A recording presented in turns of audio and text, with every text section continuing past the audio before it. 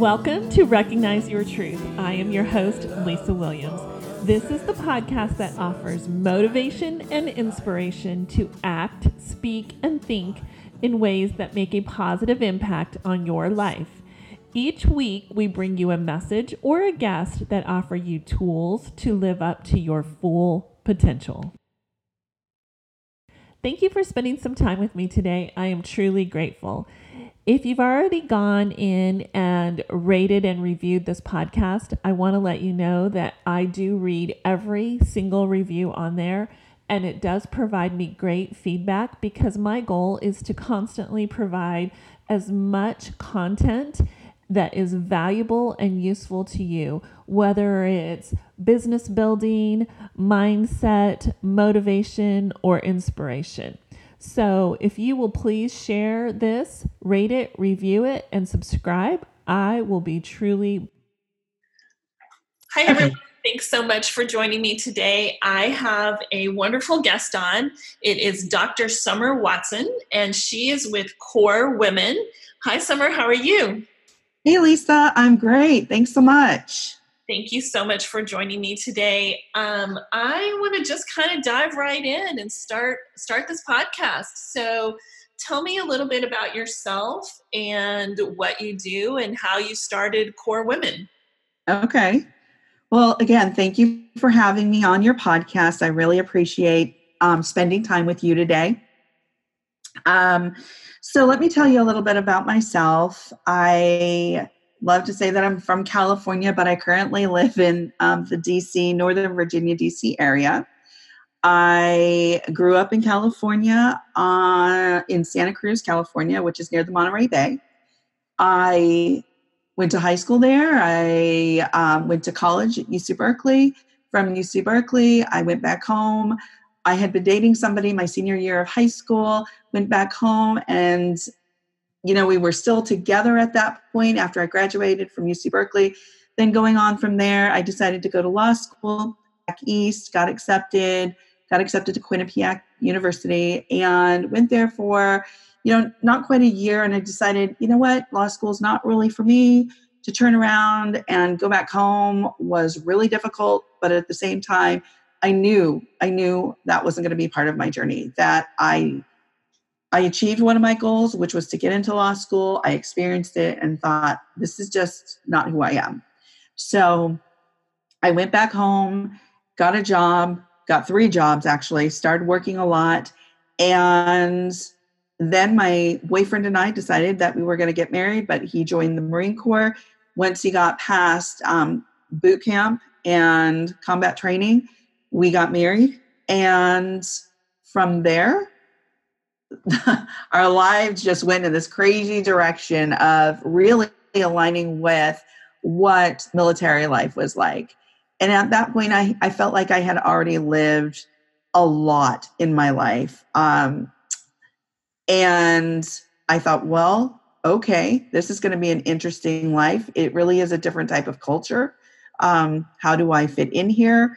Like I said, I felt like I've already lived a lifetime. I was already working at 15 years old, and I've worked ever since. And I thought, wow, what do I do here? How do I do this?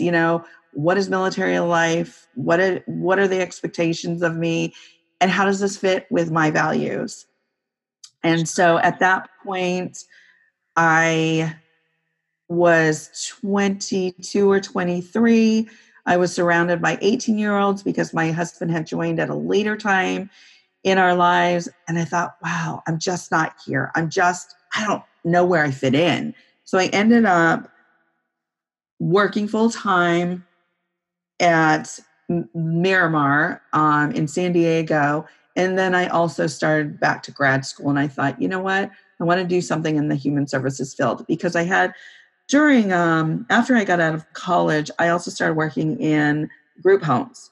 And I thought it was a tough job, but I really liked working with kids who they came from very difficult backgrounds and they needed a lot of support. And I really enjoyed it.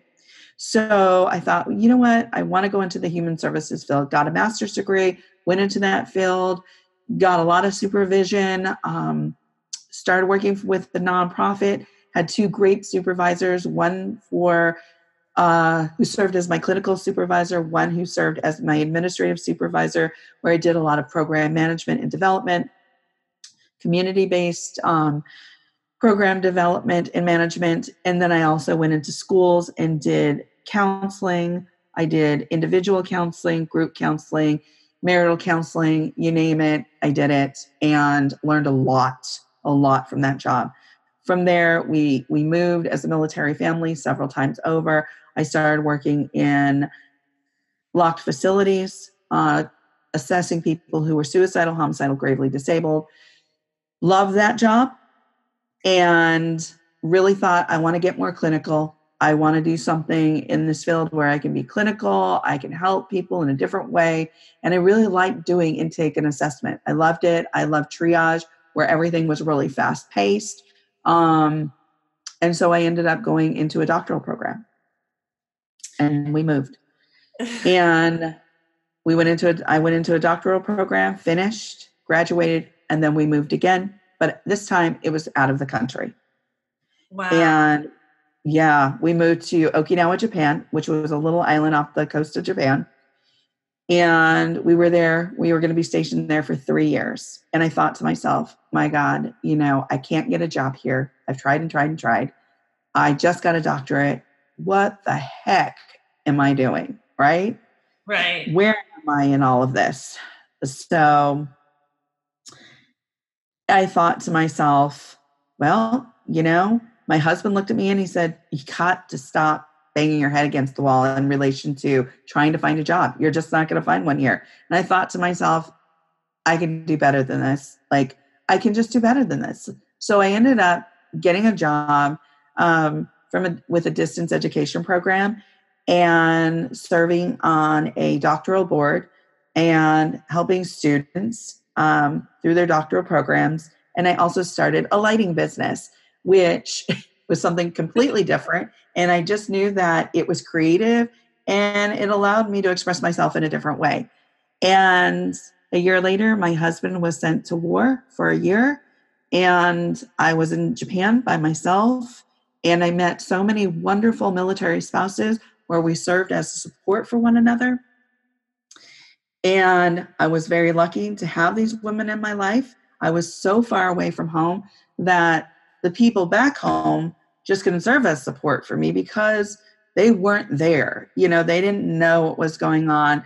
They didn't know what, it felt like to be a military spouse. But the women around me, we certainly did. So one example of that is we're sitting at a table, we're having lunch. There's probably around 13 of us. And I would say at least 9 of us out of those 13, our husbands were gone. Our spouses were gone to war. Wow. And so at that moment, I realized we're here for each other. I didn't have kids, couldn't have kids. I had a dog there with me. And I thought, if I have to be on PTO, do Girl Scouts, that's what I did. That's what we did for each other. And I thought, we are here to support one another. We can do this, and there's where that independent nature came out again in me. And I thought, we can do this. I can do this. My husband's gone. I got it. I got this. Even though I was worried for him, concerned about him, this is something that he wanted to do. This was not just a job. The military is a culture. It's a lifestyle. So I thought, you know what? I'm finally getting the culture. I'm finally understanding what this is all about. And thank God for all the women around me, right? So at that point, we spent that year, my husband came home back to me, into my arms. I was able to hug him, able to say, you're home. Thank God. Here I am. I have you. You've returned home to me, because unfortunately there were people that did not return home, or didn't return home alive. And so after the following year, we did our 3-year tour. We moved back to the States and we moved to North Carolina. And for a military spouse, just so that people know out there, it's really difficult because even when you're a professional, say for instance, me, I, had a doctorate, but I didn't have a license. And every time we moved, it didn't give me enough time to sit for a license, to do this, to do that. So I went again to work for a hospital where I didn't necessarily need a license. I could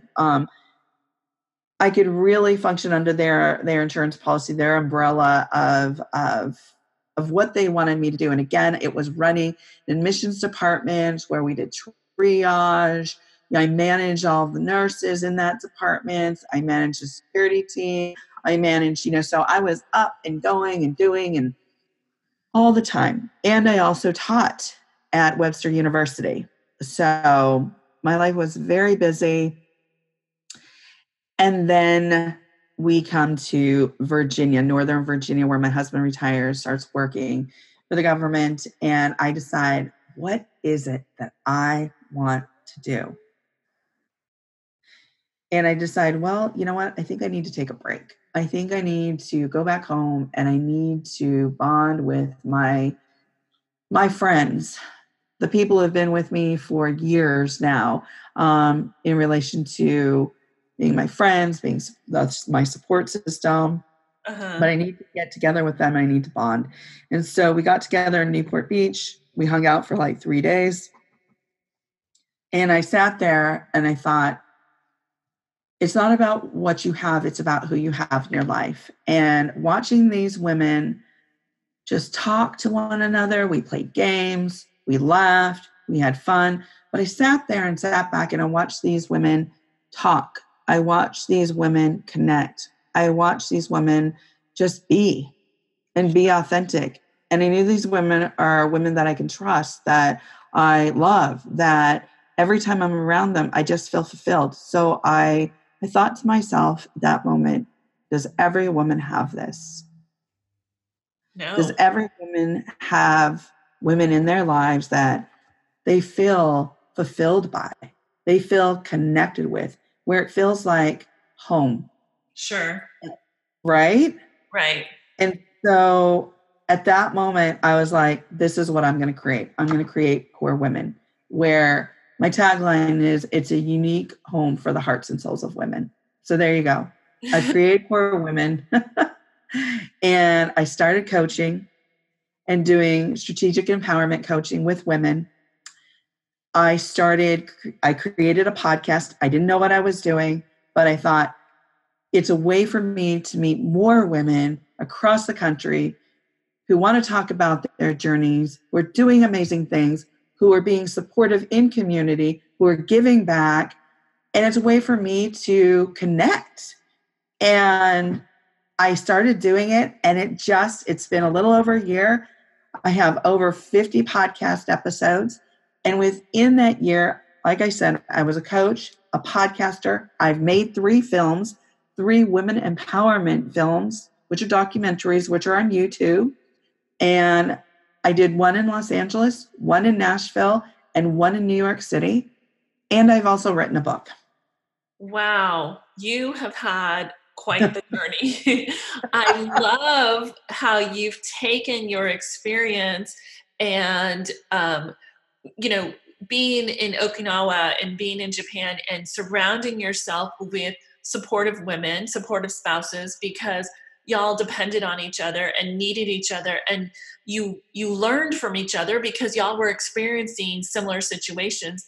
And I loved how you took that and also your wisdom of sitting with your group of girlfriends and recognizing not everybody has this. I'm blessed to have it, but not everybody has this.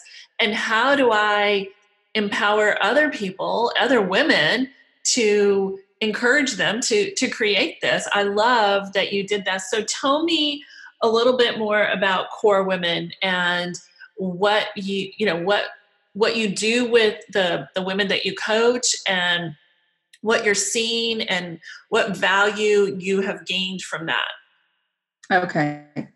So let me just take a little bit of a step back too, Lisa, because Sure. I want to touch on my relationships earlier on. And those were relationships in high school where I still have great friends. But one of the most important relationships I had was with my mother.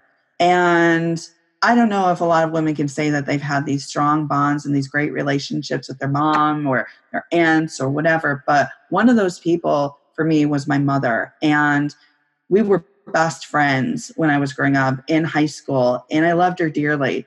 Although I did, individuate during high school and I became my own person and I had my own set of values and, goals, I was still really connected with my mother. I loved her dearly. But after I went off to college, people think, they don't know my backstory. So I'm going to tell you a little bit about this backstory where when I went off to college, my mom really, really had a hard time.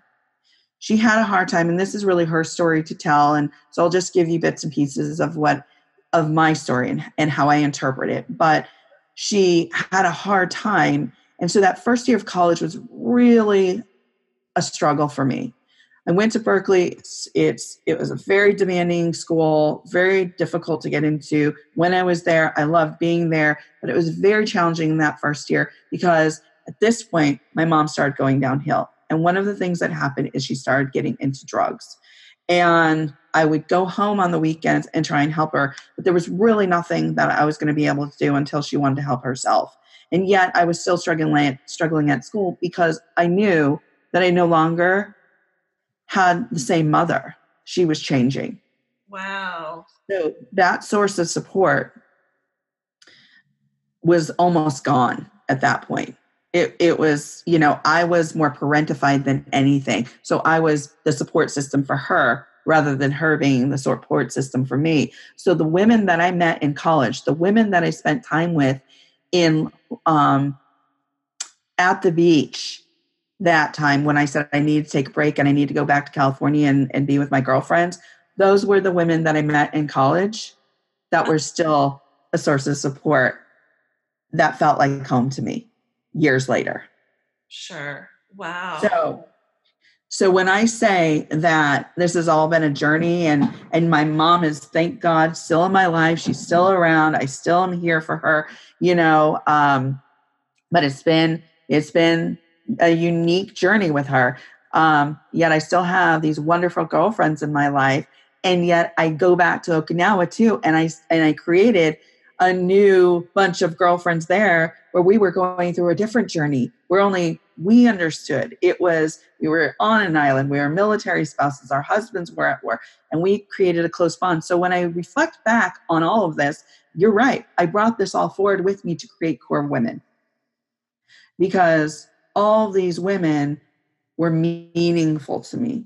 Sure. From my mom to my grandmother to the women in Okinawa to the women in college, you name it. So I thought to myself, how can I bring this together and create a support system for other women? And I do that through podcasting. I do that through coaching.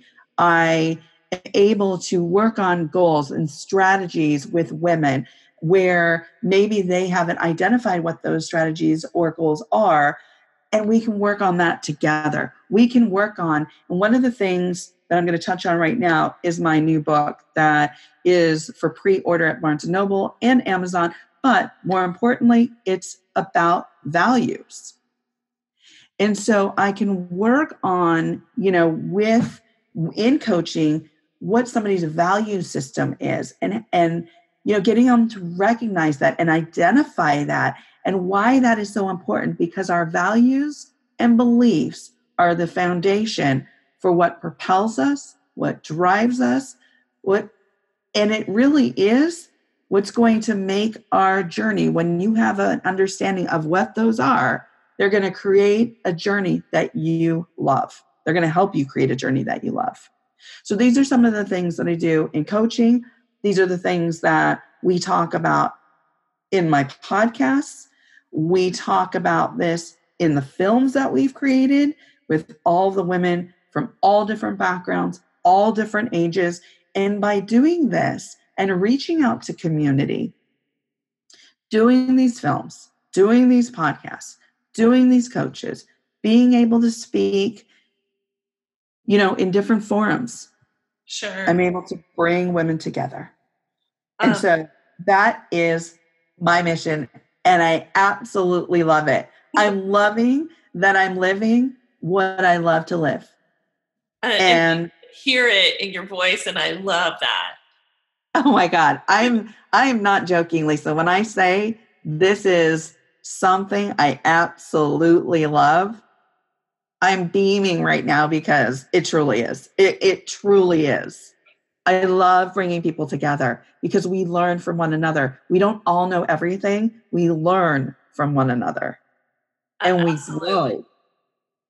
I love that. And you and I connected through a mutual acquaintance on LinkedIn, and just the energy that we had in our conversation, and just, just all the things that we had talked about. I loved how we just were so empowering to each other and just connecting. And so bringing people together just ignites me just like it does you. And I love that. You mentioned your book, and so let's talk a little bit about it. What is it about? What's the title? let's get it out there.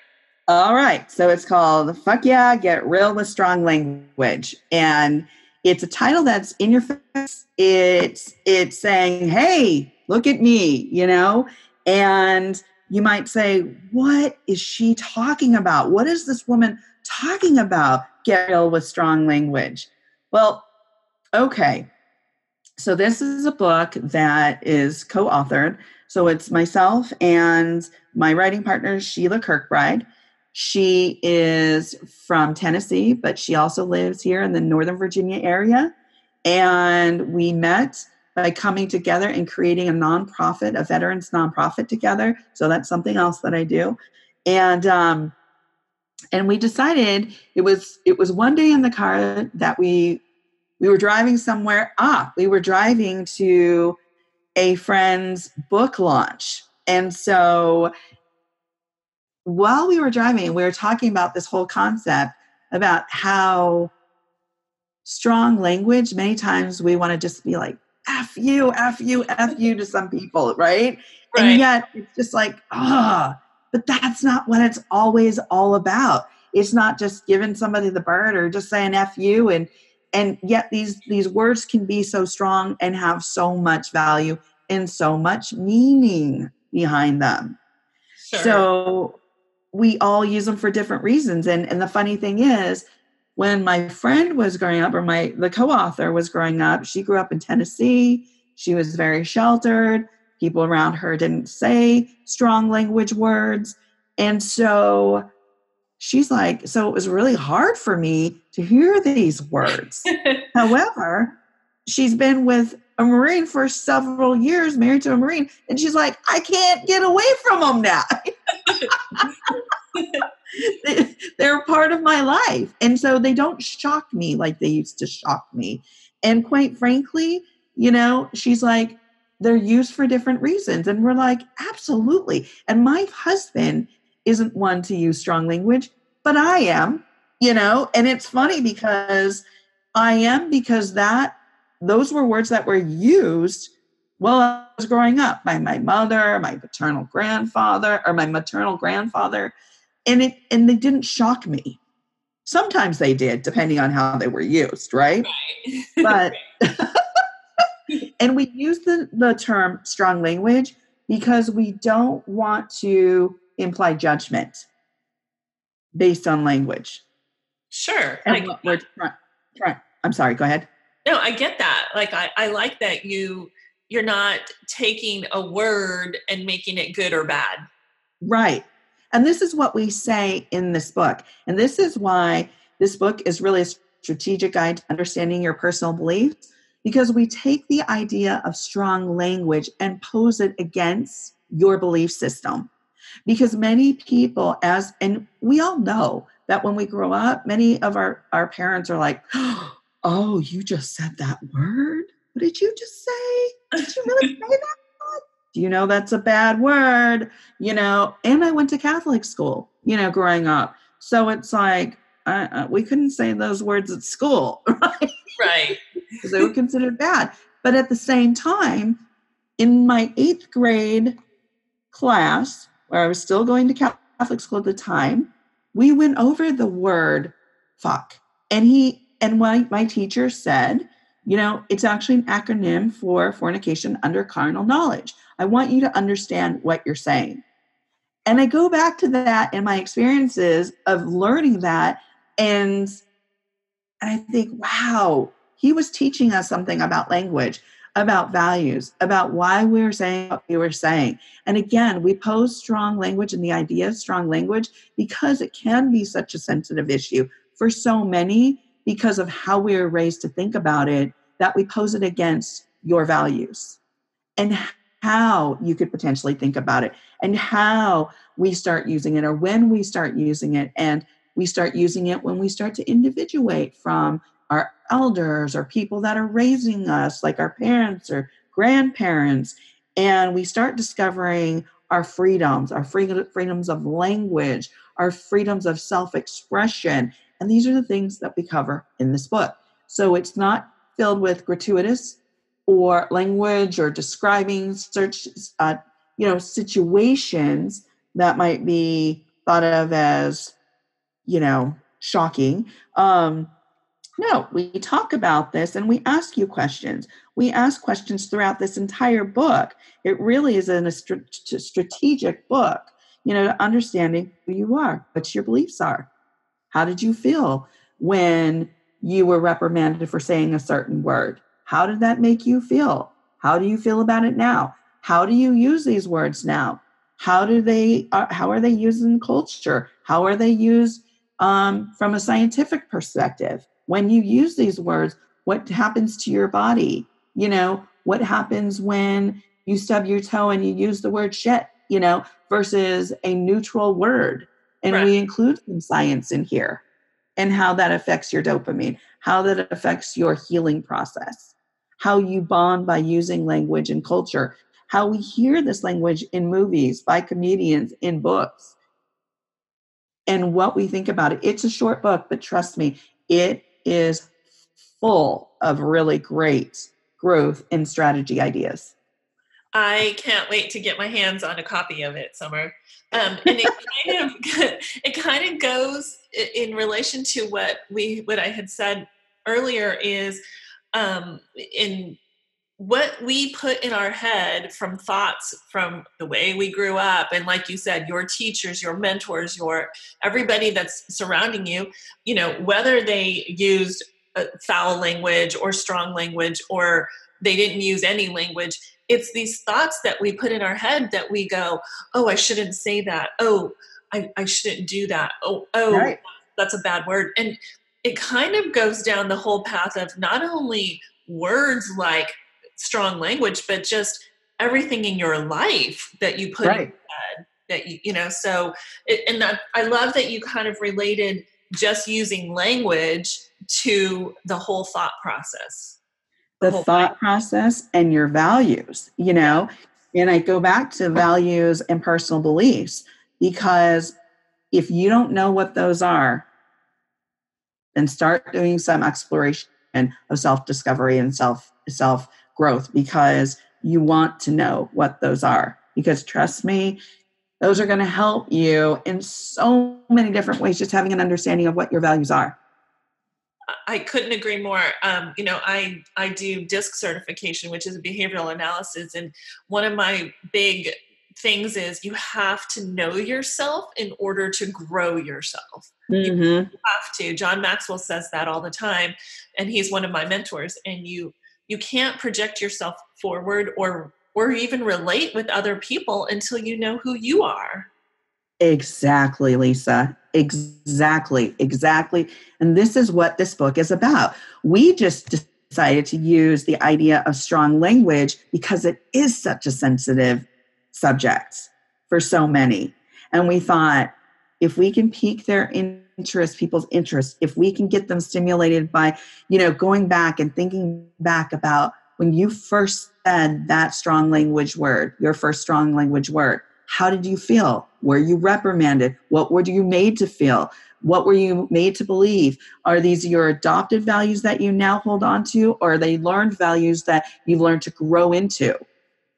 So, This book really challenges you. I mean, it's only 90 pages, but it has a lot of good content. And so it makes for a fast read because it could make for a fast read because it's a shorter book. However, even when you stop at that first chapter and you start looking at the questions at the end of the chapter, you start doing self-reflection. You start doing some self-growth and self-development, personal development. So it may take you a little while to get through this book just because of the personal development you're going to be doing throughout it.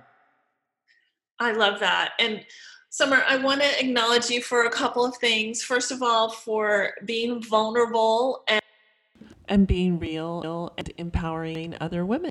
Thank you so much. Thanks again for joining me today. I can be found at recognizeyourtruth.com. I do offer a complimentary one-on-one discovery session for individual coaching, as well as a new product that is going to launch in October. It's a new course called Selling on Social, where I walk you through building your brand and selling your products on social media. And the music is Genuine by Julio Ortiz. Like I'm a visionary, feeling love for the first